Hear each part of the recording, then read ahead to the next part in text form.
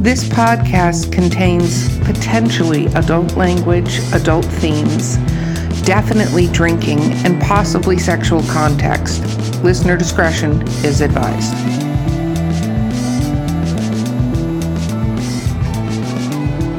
Welcome to Drinking with Authors. I am your host, Erica Lance. My co-host today is Valerie Willis, who I'm sure will make a spectacle of herself.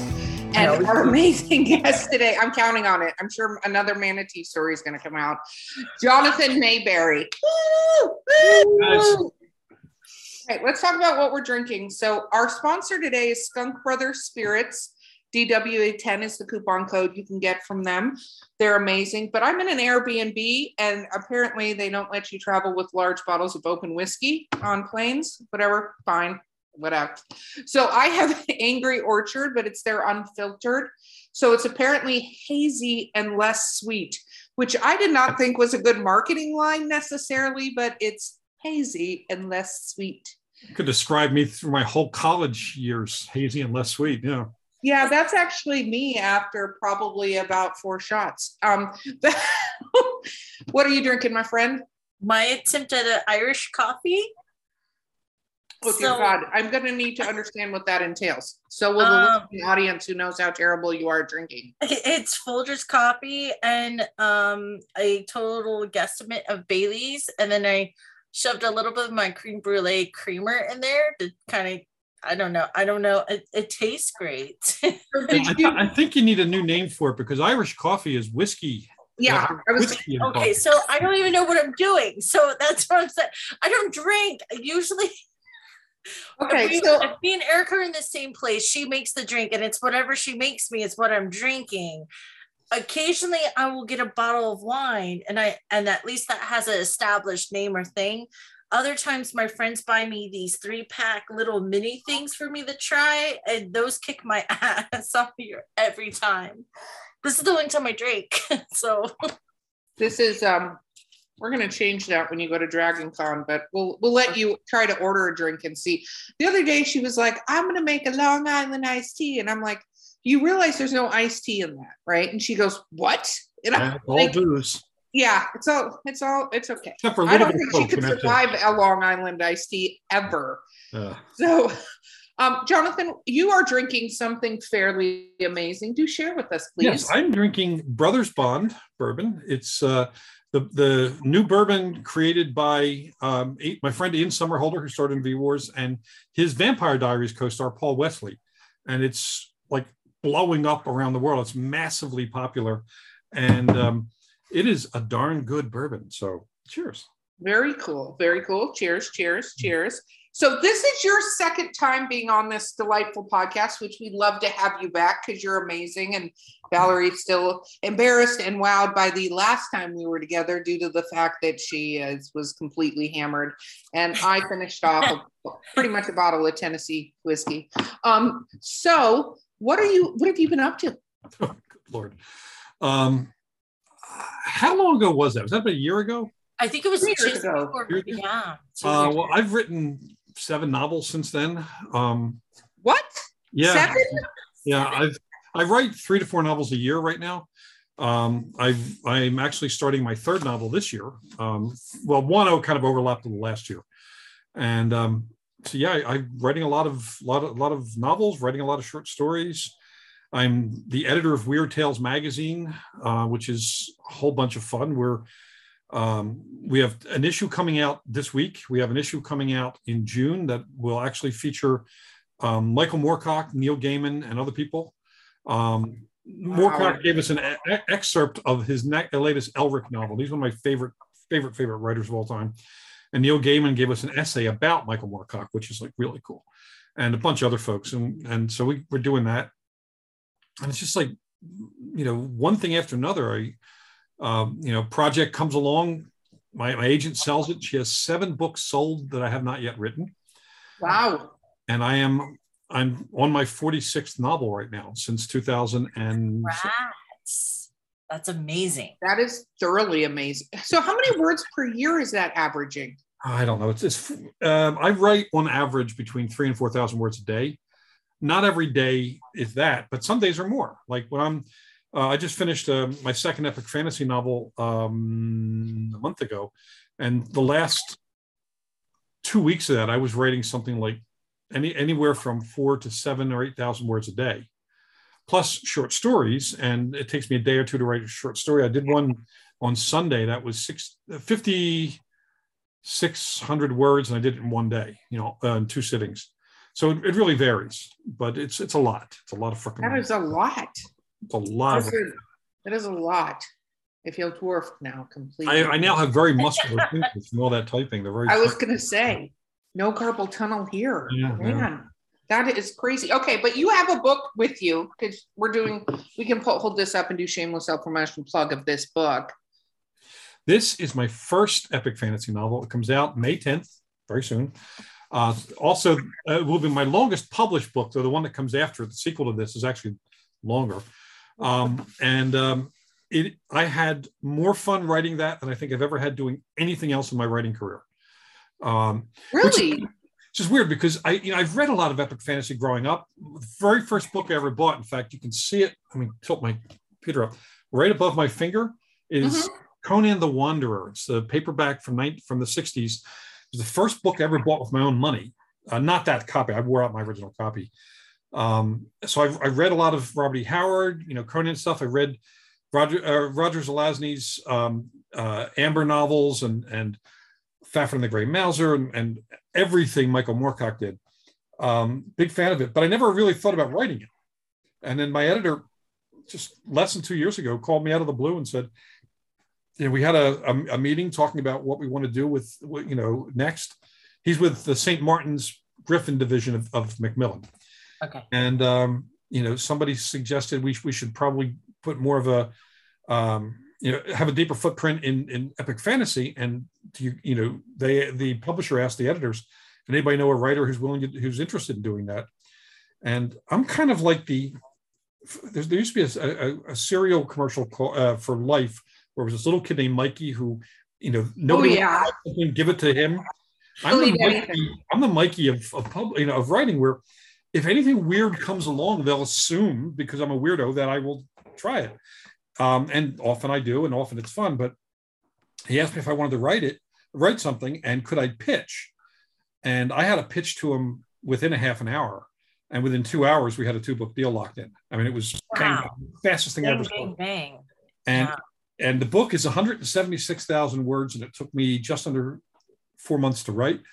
I had an insane amount of fun writing this.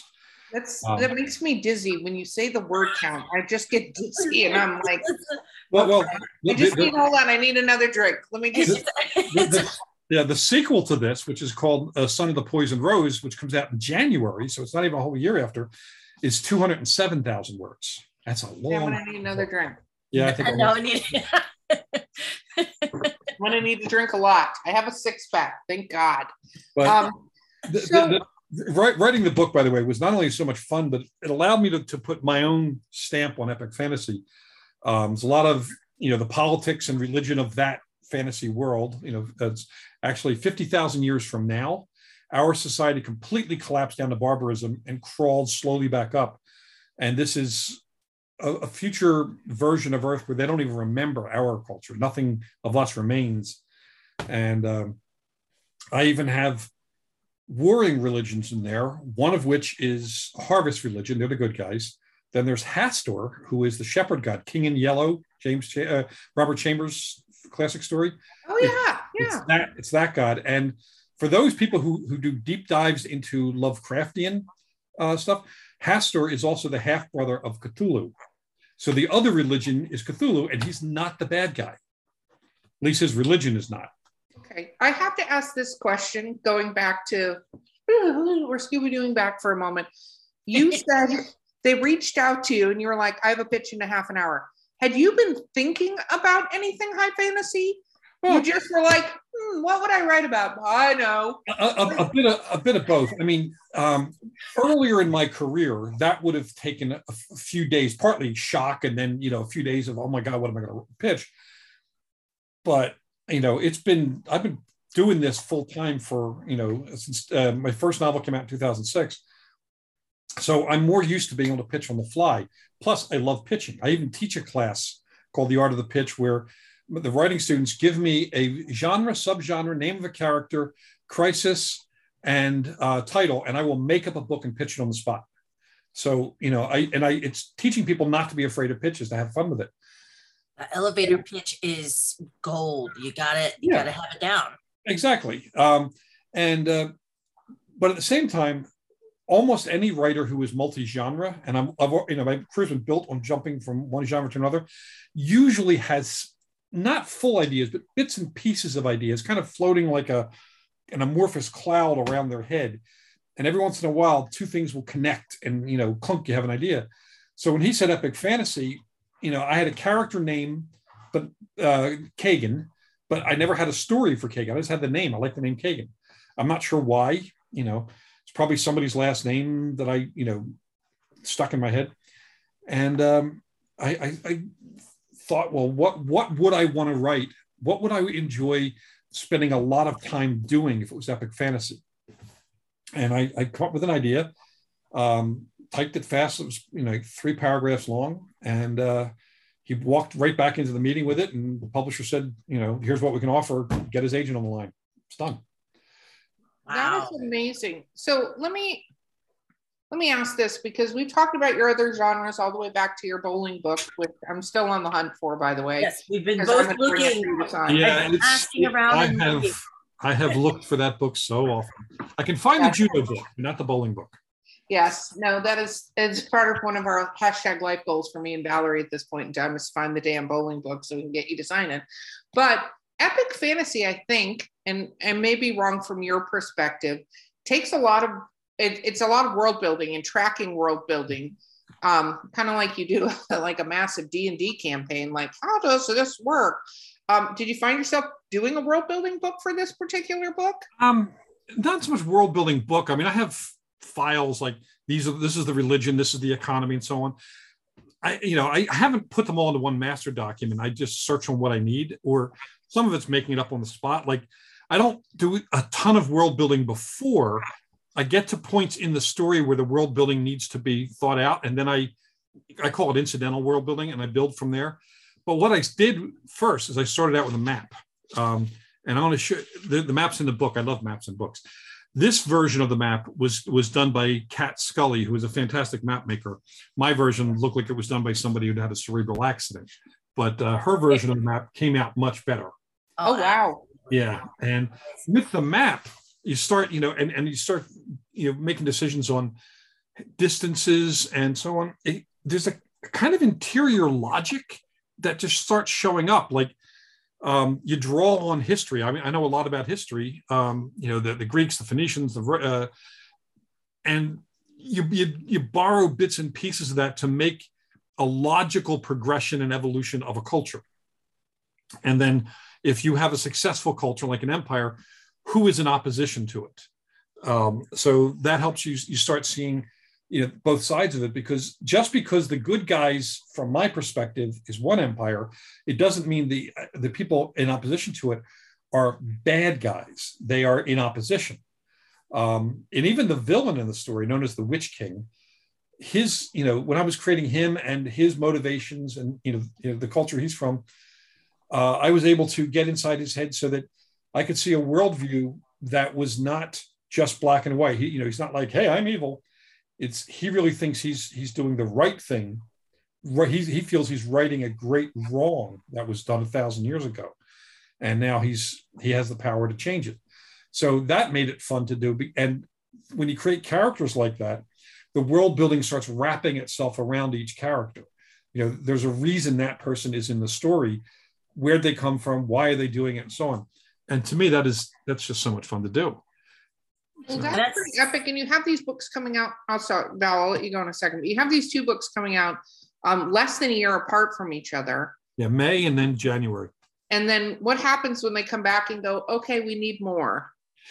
I just got an email from my agent today saying they are now ready for the pitches for the next couple of books. And I already know what the next couple of books are going to be, because I know, I didn't write these as standalones. I wrote it as a progressing story, kind of like the way Game of Thrones is done, where each book advances certain storylines to a certain point, and there is some degree of resolution within each book, but the bigger story goes forward. And the war against the Witch King is going to continue at least 3 books, possibly as many as 4.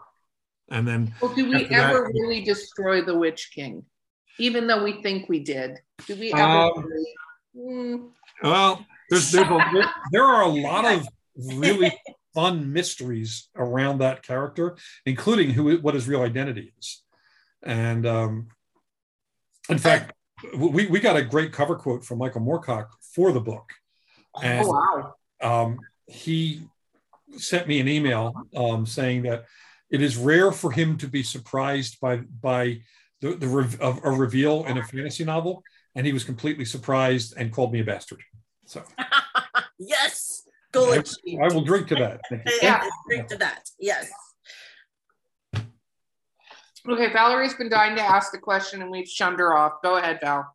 Well, I was going to say, like, it comes up in discussion a lot with, because I teach a number of workshops myself, and I'm always telling them that, you know, if you want a strong villain, they have to be a hero in their own head and in their own storylines. Even then, they must enjoy some part of what they're doing, because otherwise, where's their motivation? Well, and I would like to hear your thoughts on the importance of creating a strong villain. To that very point, the central political force when the book starts, like on page 1, is something called the Silver Empire. It's lasted for 1,000 years. It's run by empresses known as the Silver Empresses, and they're seen as the good guys. Everything west of this mountain chain, you know, on the map, is part of this empire. But the thing is, when they formed the empire, the Silver Empresses hunted down and exterminated magic. Anyone who's a magic user, you know, was either killed or forced to stop practicing or whatever. And for the nation of the villain, Hakia, their religion is magic. So they've been repressed religiously for 1,000 years. So the Witch King finally figures a way to regain some magic power. And he uses it to conquer the Silver Empire in one night. And that's, by the way, on page 1. He conquers the entire empire in one night, page 1. Hit the ground running, John. I love it. Yeah, so it's not a spoiler. In fact, it's even in the jacket text, you know. But his view is that magic is a religion. It's a powerful, positive thing. It connects us to the natural world and the larger world. So to repress it and to chase out, you know, in the repression, the fairy folk and everything were chased out of this plane of existence. And he felt that was an evil done to the world. So he's trying to heal that evil. At the same time, he knows that his methods, you can't conquer an empire nicely. So he's pretty brutal about it. But at the same time, you know, he has a point. So, and it's fun writing about the return of magic. That's a blast.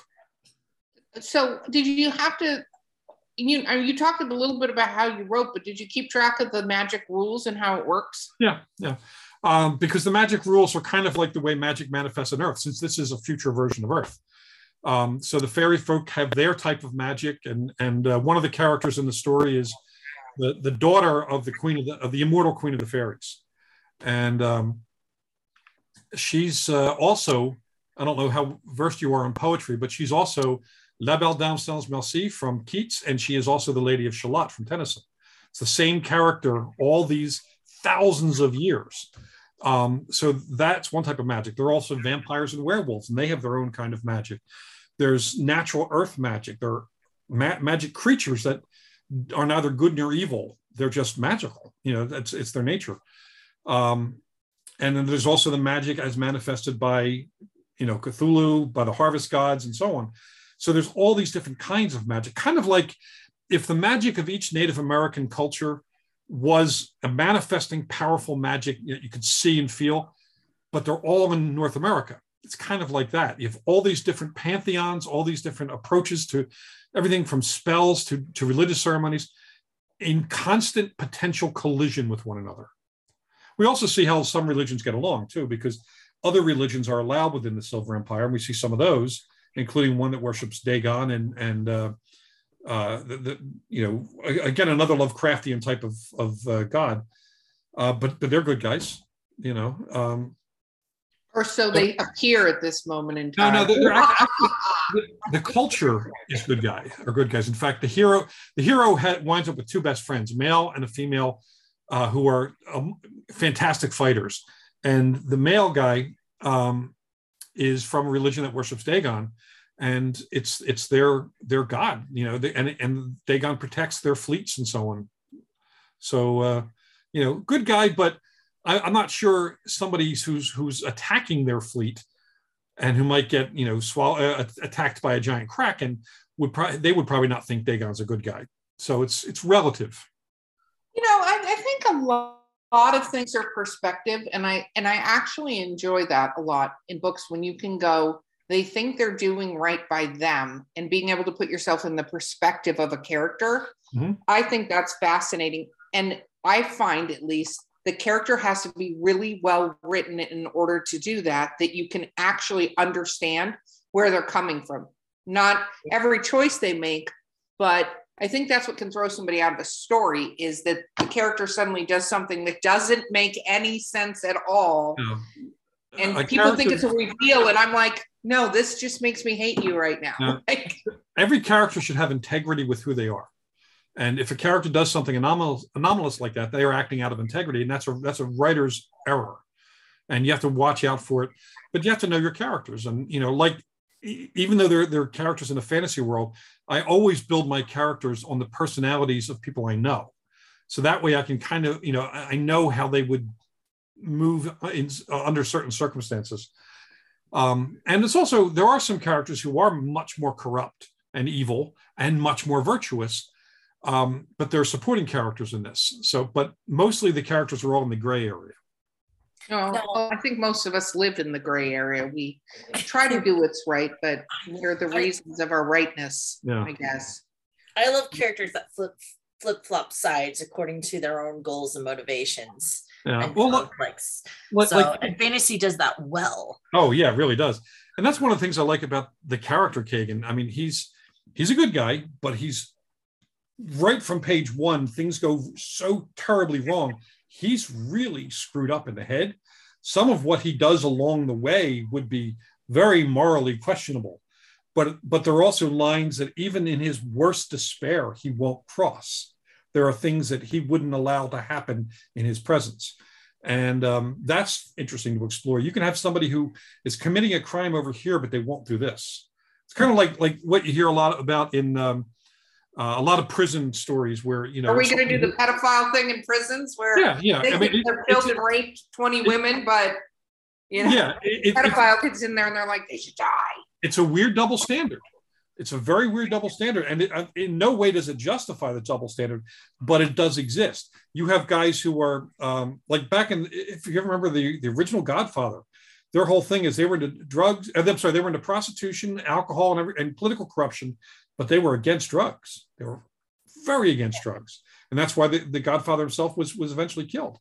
Eventually, his empire was torn down because the new generation wanted to do drugs. So even within corruption, there are levels of how far an individual will go. And that was fun to explore. I think that's really interesting. Oh my God, I had a thought a moment ago, but I've been chugging ciders. I know. Just thinking about that word count's got you stressed out. It don't stress me out over word count. Seriously. No, it was on the character thing because, what's really interesting is when you have that moral slide of a character and it's the actions they choose to take in that moral slide. And go down character stuff. I get very excited about character stuff, but it seems to me like Valerie likes to have chaotic neutral characters that just run around. I do. I like chaotic neutral characters because it makes it easier to do a plot twist personally, because but it also is fun. Agent Sarissa Hernandez taught me the whole concept of goal, motivation, conflict, and doing it for each chapter for each character. And the more lines you can crisscross between each character's goals, motivate, like they can have the same goal, and the same motivation, but they have totally different conflicts or conflict against each other's. Yeah, it's great. It's a great exercise for any writer. Yeah. Why did you suddenly make this podcast into all these lessons on writing? Like, how much Irish cream is in that cup exactly? Because we're talking to Jonathan Mayberry, and you're like, let me tell you some lessons in writing. No. This is a conversation. It's a conversation. I'm good with it. Yeah, no, I'm sorry. I should have. See, last podcast, I was drinking before we started. This time, I'm drinking as we start. So now I still have my senses about me, and I'm nerding out and want to talk craft with everybody. And by the end of this, I'm going to be like, I'm pretty. Going back to the characters thing. One of the things I noticed that in a lot of epic fantasy written by guys, women are generally relegated to either girlfriends, victims, or lofty queens, but they aren't complex and on any kind of a par with the male character.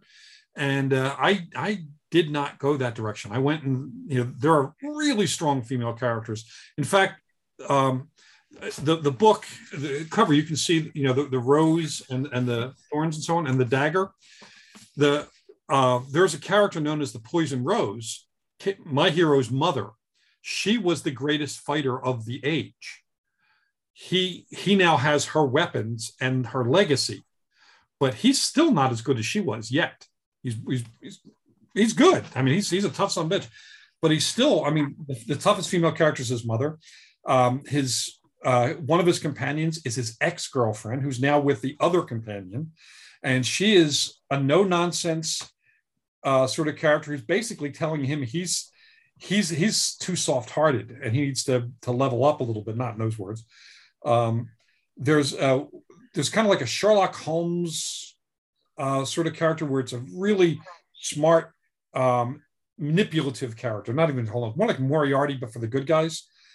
And she's this older woman, and she's in there, and there's a love affair between two young women, one of whom may not be entirely human, but there's all these different female characters within the story as well as male. Good and bad guys. And I personally enjoy doing that because I hate seeing women in stories as decoration, especially in epic fantasy.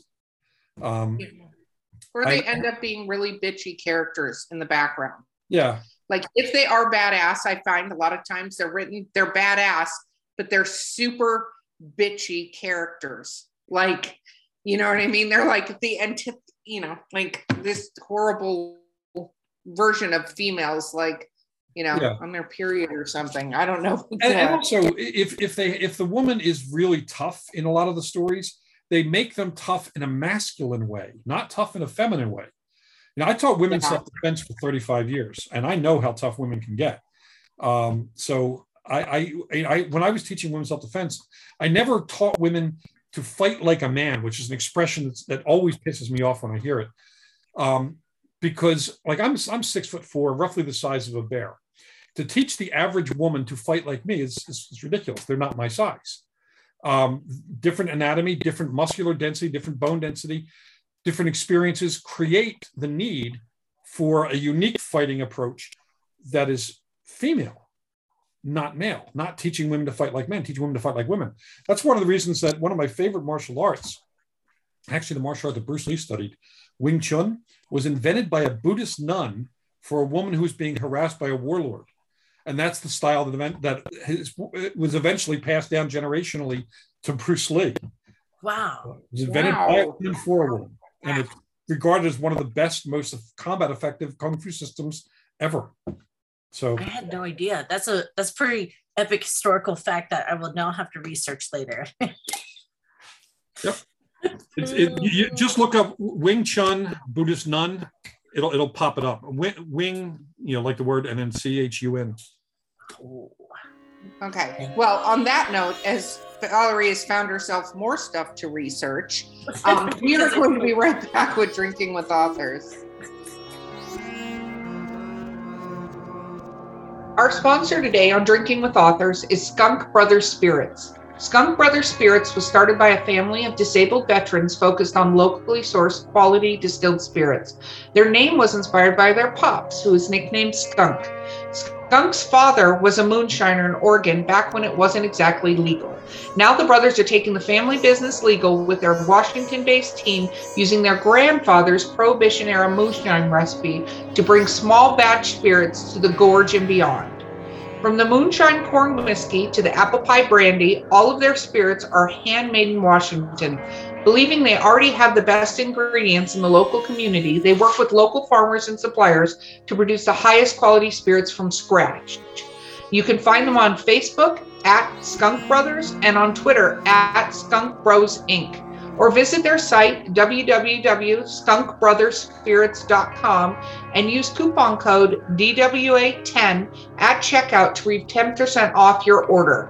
You can always also ask your local retailer to start stocking Skunk Brothers Spirits. Regardless of how you get your hands on a bottle or two, grab a drink and don't forget to get skunked.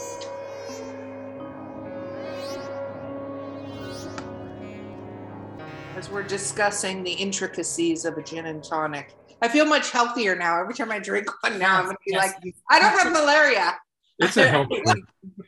You drink tonic, you're not getting malaria. I'm not getting malaria. What are you doing? Yeah, just kidding. So, now since we first met right as COVID had started, the COVID epidemic that is not really disappeared, but we live in Florida, so they think it's gone. So, or it never actually arrived here technically, I suppose. How has that been for you? Have you been able to do any in-person events? Have you done any in-person events? Yes. So here's the thing. I've done actually 2 in-person events in 2 years. I did the social isolation thing pretty aggressively, and vaccinated and all that nonsense. And I went to one of my favorite conventions, which is Superstars in Colorado Springs, Kevin J. Anderson's business-oriented writers conference. And everyone was either vaxxed or had a negative, COVID test. 9 of us got COVID. Oh, God. Oh, my goodness. I got it hard. Oh, my God. When it hit me, the 2 days I laid in bed, it's like, kick me now. It will be a relief, It was awful. And then I did one last weekend. I went to a writers convention, not a writers convention, a little writers club in California, and I did not get sick. So yay. So I'm hoping that having knocking on wood for you. Yes, we're gonna knock on wood. Yeah. But my kids brought it home from school, and everyone just had like headaches, and we didn't think anything of it. And then I came down sick, and like you, I was like laid up in the bed for 2 to 3 days, like I had the flu kind of scenario. Thank goodness I was vaccinated, because I think it would have been 100 times worse. But then we started testing everyone in the household, and 2 of them had light pink that had headaches. So I was the only one in the whole household that came down with symptoms. The rest of them came up positive for a time, and then it was done. Yeah, they people told me that it was going to be like the flu. It was much worse than the flu. But it didn't last. I mean, the intensity didn't last for that long. Yeah. But the other symptoms did. The cough and these weird bouts of incredible fatigue. I lost nearly a month of work because of that. And so I had to scramble to catch up and no, I think a lot of people akin this to a flu, but it's not, and it affects everybody differently. And there's some people that have a natural immunity. I know I'm vaccine boosted. That's what I like to call it, the triple shot. But I knock on wood, have not gotten it. But so many, I know somebody who's gotten it. She's an HR rep. I have an HR person, and I haven't gotten it. But I know somebody's gotten it 3 times and has got the triple, has been vaccinated, just the booster shot, and and they got it 3 times still since they've been vaccinated. My main audiobook reader, Ray Porter, is now in his second COVID, and he's been vaccine boosted. But he's been, because of the, I don't know if you saw the Zack Snyder cut of Justice League. Yes, I did. So he's Darkseid. He's the big the Oh, really? yeah. Because of that, they were flying him all over the world to conventions. He was in Dubai and Australia and all the places, and he came back with COVID. So I know you're going to Dragon Con because we're all going to Dragon Con. Dragon Are you worried about that at all? It's in my head a little bit. But I'm going to Pennsylvania in a couple of weeks to launch Kagan, and it's at a bookstore where I launched tons of books before I moved to California. And there's always a huge crowd. And I got a feeling that if anyone is not vaxxed or boosted or whatever, there's a risk. Then I go right from there to a writer's conference and then back here to California for a book tour. Oh, wow. Busy man now. Yeah, I'm trying not to imagine, the specter of death looming behind me. Well, will you mask up and stuff, or are you just like, I'm rolling the dice? Well, when I'm giving talks, it's kind of hard to because mics it messes with the mic a little bit, But with distance, I'll be without a mask. But when I'm up close, I'm probably going to wear a mask and probably do fist bumps instead of handshakes. I've pretty much given up on handshakes. Hugs, no. I mean, I'm not that much of a huggy guy anyway, even though I'm bear-like. People say I give good hugs, but it's a pandemic. Y'all can stand over there. No, I think that makes perfect sense. It's so funny. I had a photographer because I did a news article that's going, I think it's going to go tomorrow in the New York Times.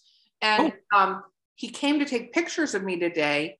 And I was like, he came up and he's like, hey, and his hand like went out, but not like a full thing, but not a fist. It was like this awkward kind of like thing. And I was like, know what I'm doing. Air high five. I don't know what we're doing anymore. I just don't even know how to socially act around that anymore. Yeah, like, I think this should come back. We'll bring it back. We'll take it all the way to Dragon Con. It'll be great. And people will be like, why are all the authors doing that? How much have they been drinking already? Yes, exactly. It's okay. If I wear a Drinking with Authors shirt, I'm just excused from everything that I've done the entire day. And Dragon Con is not, if we get the big crowd again, there's no such thing as social distancing going through some of those places. I was at Dragon Con last year and it felt packed to me, but everyone kept saying this is nothing. And I'm like, this is my first one. Oh no, it's usually 80 to 90,000 people. And, it's crazy. And then of course they're expecting that crowd back. They're expecting that crowd back. And I think San Diego Comic-Con too is expecting the big crowd back. Yeah, I think there was an article I read the other day that said yesterday that was like, everybody's done with COVID. I think it was in the Wall Street Journal. And we're not obviously done, but I think, we've gone past COVID fatigue into COVID denial. And I don't know if we're going to go through all the stages of grief on COVID. Well, unfortunately, too many people are still in the COVID stupidity phase. And oh God, they politicized it to the point where instead of just being, we could work together to get rid of a plague, it's like, no, there's no plague. Let me breathe on you. And, I don't see the win in that. No. The whole fact that it was politicized just makes me want to go around the country and smack a whole bunch of people real hard. Yeah, you would not have enough time for all of that. That would take you, though. It's kind of fun, though. I agree. But the last time we talked, you had a plague book that was coming out perfectly timed with COVID. Yeah, Pandemica. Yeah, how did that go over? We're a couple years later. How did that work out? A couple years later. How'd this go? So the phrase "lead balloon" comes to me. So I had written Pandemica. It's a comic book, 5-issue comic book, written it in 2019. It's, by the time it was illustrated and the individual issues start coming out, it was 2020. 2020. And it started releasing at the beginning of COVID. So by around issue 3, sales were tailing off because people were not reading comic books about the plague. It would actually do better now. And in fact, it is doing better now than it did then.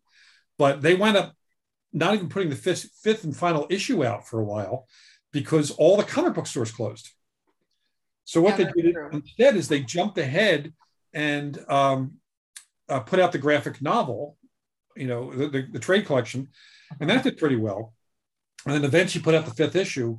But now that COVID is part of our cultural understanding to whatever degree it is, stories about dealing with plagues have become popular again. But between Pandemica and V-Wars, both of which came out at the beginning of COVID, timing was not great. I should have done something about puppies, because we all could use puppies. Yes. Maybe that'll happen. Jonathan, to completely change your writing style, and what we would like is a sweet romance where everybody's happy. I remember in the last podcast, Erica, you asked him if someone approached and asked if he would do a romance, he'd probably give it his go. Of course. There's virtually nothing I wouldn't try if it looked like it was going to be fun and there was a paycheck that I liked. It's got to be those two things. It's got to be fun. I got to get paid. But the fun is the most important thing. Just because I write action stuff doesn't mean I'm not a romantic person, No, that wasn't it. It's not what you normally write. But if you're talking about puppies, everybody wants a sweet, they're out in the middle of a cabin in the woods. One of them's probably a vet, If my agent thought she could sell it for decent money and said, write me a puppy book, I would write a puppy book. That's awesome. He could probably give you an elevator pitch right now. And I love that. He's no. He's Have him give the elevator pitch, Beth. Give us the elevator pitch, John. Well, it's funny. Before I would do that, I had an idea for a dog book a couple of years ago. I never actually pitched it to anyone except my agent. But the new Channing Tatum movie, Dog, is almost that story about someone bringing a dog with PTSD that helps him with PTSD. It's the same idea. Clearly, it's an idea that a lot of people have thought about because, they did the movie. But if I was going to do a puppy book, I'd probably do a legacy book where a family has been separated and, somebody because of disenfranchisement with their parents had just moved out and moved away and unfortunately couldn't take their dog with them. But the dog wound up having puppies, and the sister who stayed behind gets that puppy to her. And so she now has this puppy that is the offspring of the dog she grew up with. And, it makes her remember more about the family and the good times. And the parents, the one bitter father, because it's got to be the bitter father, is remembering buying the first dog originally for the kid. And, is thinking about her with it now and the good times they had together. So that's, and I'm just making this stuff up as I talk. That would be the story I would want to write, a legacy thing. For anybody listening, a legacy puppy dog book can be from Jonathan Mayberry to you for the right price. I think that's amazing. Valerie, what have I told you about eating on the show? Who's eating? Yes. She does this and then Krispy Kreme, and then chokes on things on the podcast. We can see you. You have a camera on. I can tell that you're already a little bit buzzed because you're not even thinking about that. You're like, I'm just sitting here with Jonathan Mayberry hanging out. I'm going to just have a snack. I'm just going to do the thing. Did you bring enough for everyone? No, she did not, child. Sorry. What are you eating, by the way?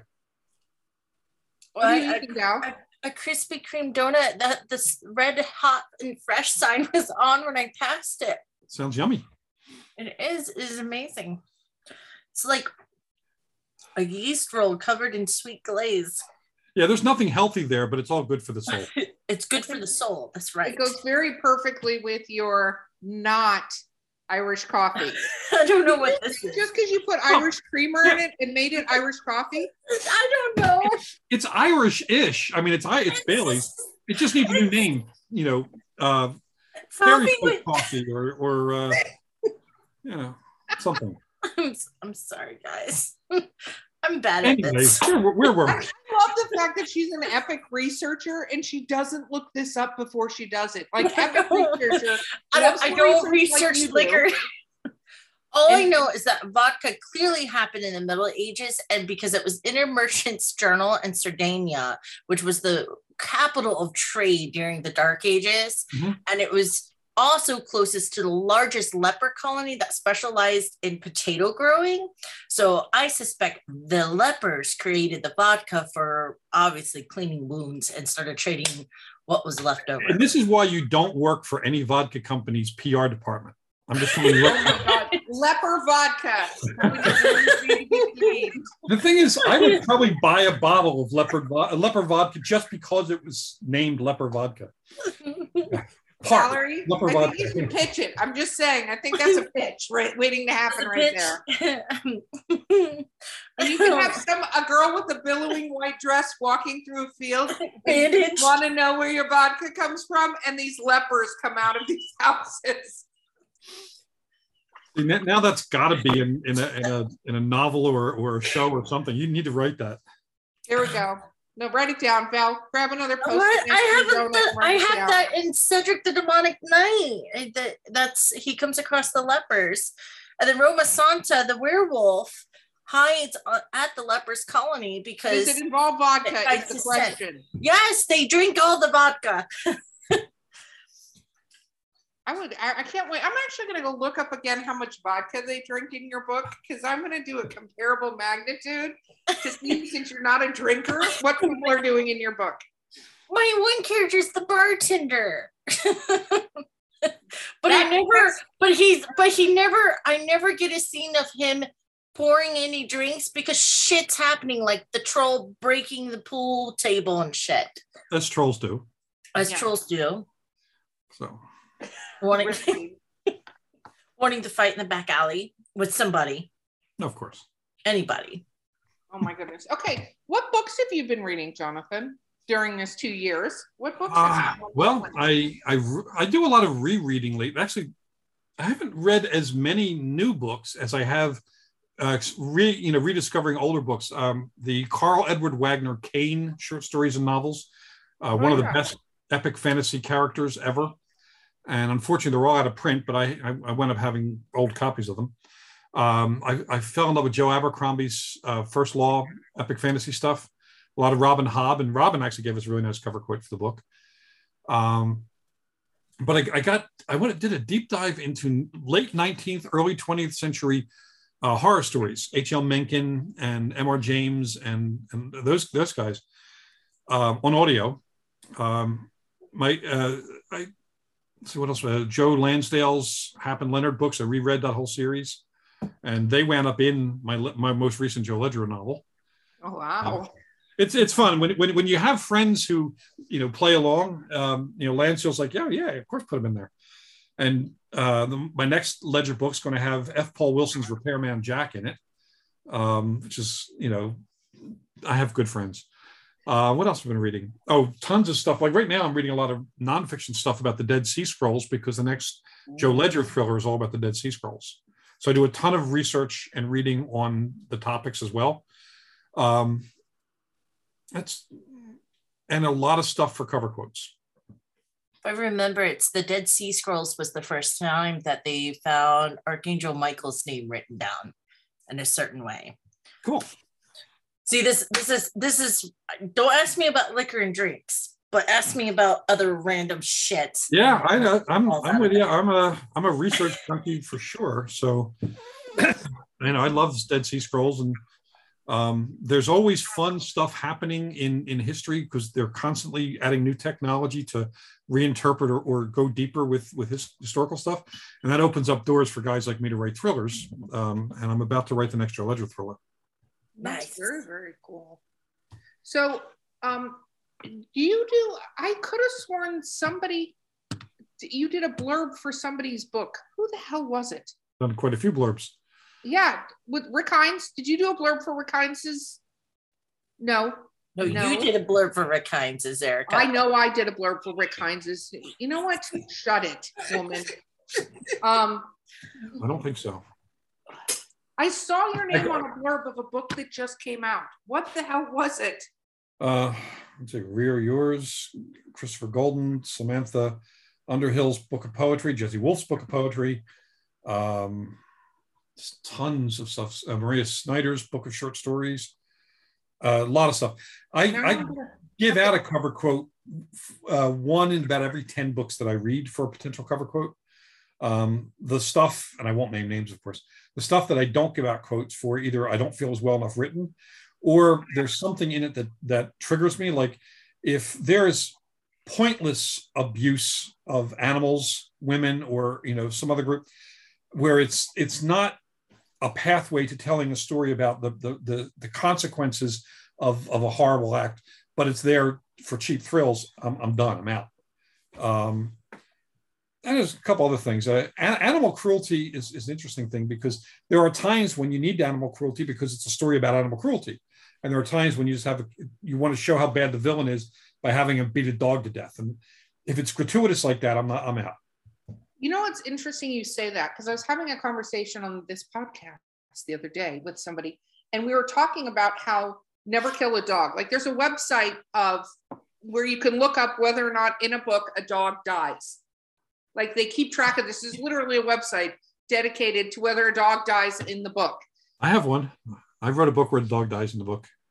It's probably on this website. It's a supporting character dog, but I got emails about it. I got emails.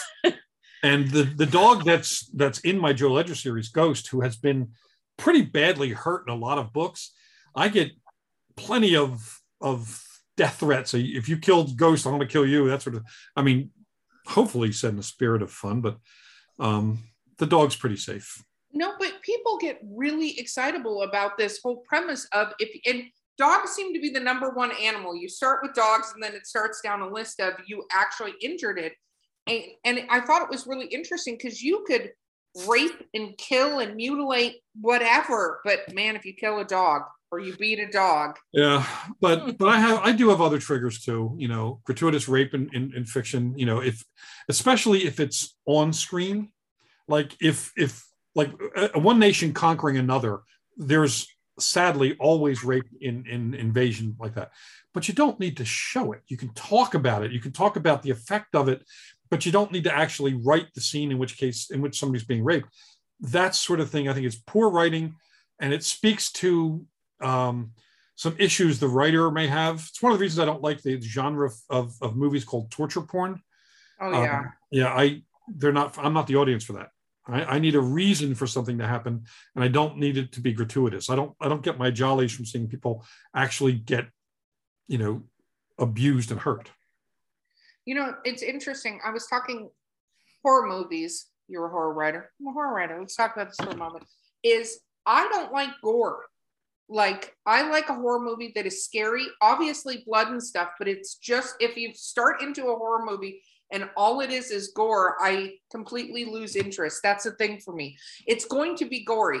We could talk about, for instance, your lovely vampire barista, and what he does in the hospital, ripping apart those people and what they walk into, but you don't describe it in such a way where that is the entire focus of that scene. Because it's not the focus. It is part of an unfolding event.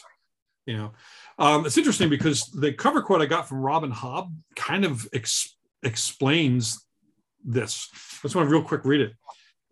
She said, the book is violently honest and honestly violent about the horrors of war. That's great. That's a great quote. Yeah, Robin loved the book, and she's an amazing writer, and I'm glad to have her endorsement. But yeah. No, but I agree. But when you look at the horror and stuff like that, and even going into a horrific scene, and I'm going to use the word horrific versus gory, because it can be horrific and it can be disgusting and nauseating. I could come up with any million of these words, but it's not gory. And that's one of my things when I'm watching, because I used to watch all of the horror movies. At one point in time, for anybody who freaking remembers Blockbuster, I had rented every single horror movie that Blockbuster had. Like, I had already seen them all. And I went back and I'm like, okay, what do I want to rewatch until new ones came out? But I remember my pivoting moment was Cabin Fever. And I rented Cabin Fever, and it started and the girl rips her thigh off or whatever. And I'm like, off. Like, I don't want to watch, like, it wasn't scary, and it wasn't spine tingling. It wasn't anything. It was just gross. Yeah, and that's interesting when it comes in zombie films, because the nature of zombie films is they're going to be gory. It's people eating people, but the way in which it's done, like in Romero, who is unrelentingly gory at times, he even started changing the color of the blood to make it less in your face. He made it darker, so it didn't look like human blood, so that you got the point of the violence without it necessarily being completely real. He didn't want it to be too real. They do the same one in the Walking Dead TV show, where Greg Nicotero, who oversees all the special effects, has changed the zombie blood. A lot of it is CGI, and it's black for the most part. Yeah, no, I agree, because I think, again, it's true with vampire things too. It's like when they bite into the neck and it just sprays out in like this rainbow hosing of the. I'm like, have you ever looked at Bud's blood spray in your entire life? Hello, person writing this. Like, what the hell? Yeah. But then if you kick a dog, it's all over. Like, you can rip body parts, you can have them hanging from the ceilings, but if you kick the dog when you walk in, end scene. Like, Val, do you have a question, my love? No, I may have drinking my drink too fast, and now I'm just like in that. The alcohol version of brain freeze. Right, there we go. That's what. Yep. Oh, was that a word? Was that a word you were trying to get out of your mouth? It was. I don't even know what word it was. I don't know what it was trying to say. But no, so I was going to consist of for you. So, Jonathan, anybody who wants to come on the book tour, is it national? Is it international? No, I don't want to do a huge book tour. So I'm doing the launch in Pennsylvania because I was already invited to come out to the writers conference, Penn Writers, and I decided to come in a little early and just launch the book at this bookstore that I have such a sentimental attachment to. When I come back to California, I think I'm only doing 5 or 6 signings. With COVID, I'm not looking forward to doing as many in person, but I'm doing Mysterious Galaxy in San Diego, Dark Delicacies in Burbank, Artifacts in Encinitas, and one of the Barnes and Nobles in Santee, and there's one other, I can't remember off the top of my head what it is. But we've been pushing a lot of purchases online, so that if anybody pre-orders the book, they actually get a signed book plate too. I created Kagan book plates. Oh, and they're self-adhesive. You just tear off the back and stick them in the book, which is a more antiseptic way of doing book events these days. That makes sense. Okay, so I do have to ask this question before we go into shameless self-promotion and wrap up. Who would you cast as the lead character in this book? That's a funny thing, because Ray Porter, my reader is currently recording it, and he's had some suggestions, but nobody. Not my agent, my editor, myself, or Ray can think of who we want for Kagan. He's 5'10", athletically built, late 20s with curly hair. Good looking, but not like an Ian Somerhalder is too good looking to play him. We want someone who looks like he's been hit a few times. But I don't yet know who that actor is. And so I'm going to, when the book is out, once people have had a chance to read it, because then by that point, my film agent will be actively shopping it. I'm going to have a thing on Facebook for dream casting for Kagan. Like, everybody seems to have the same idea who we want to play Took, the guy, his best friend who worships Dagon. Jaman Hanshu, African actor, big guy. Oh yeah. He's almost who I pretty much had him in mind when I was writing it. Though I kind of was between him and Mahershala Ali, Mm-hmm. And for Philia, the female warrior that's a friend of theirs, I've been kind of leaning toward what's her name? She played Orphan Black. She's going to be She-Hulk.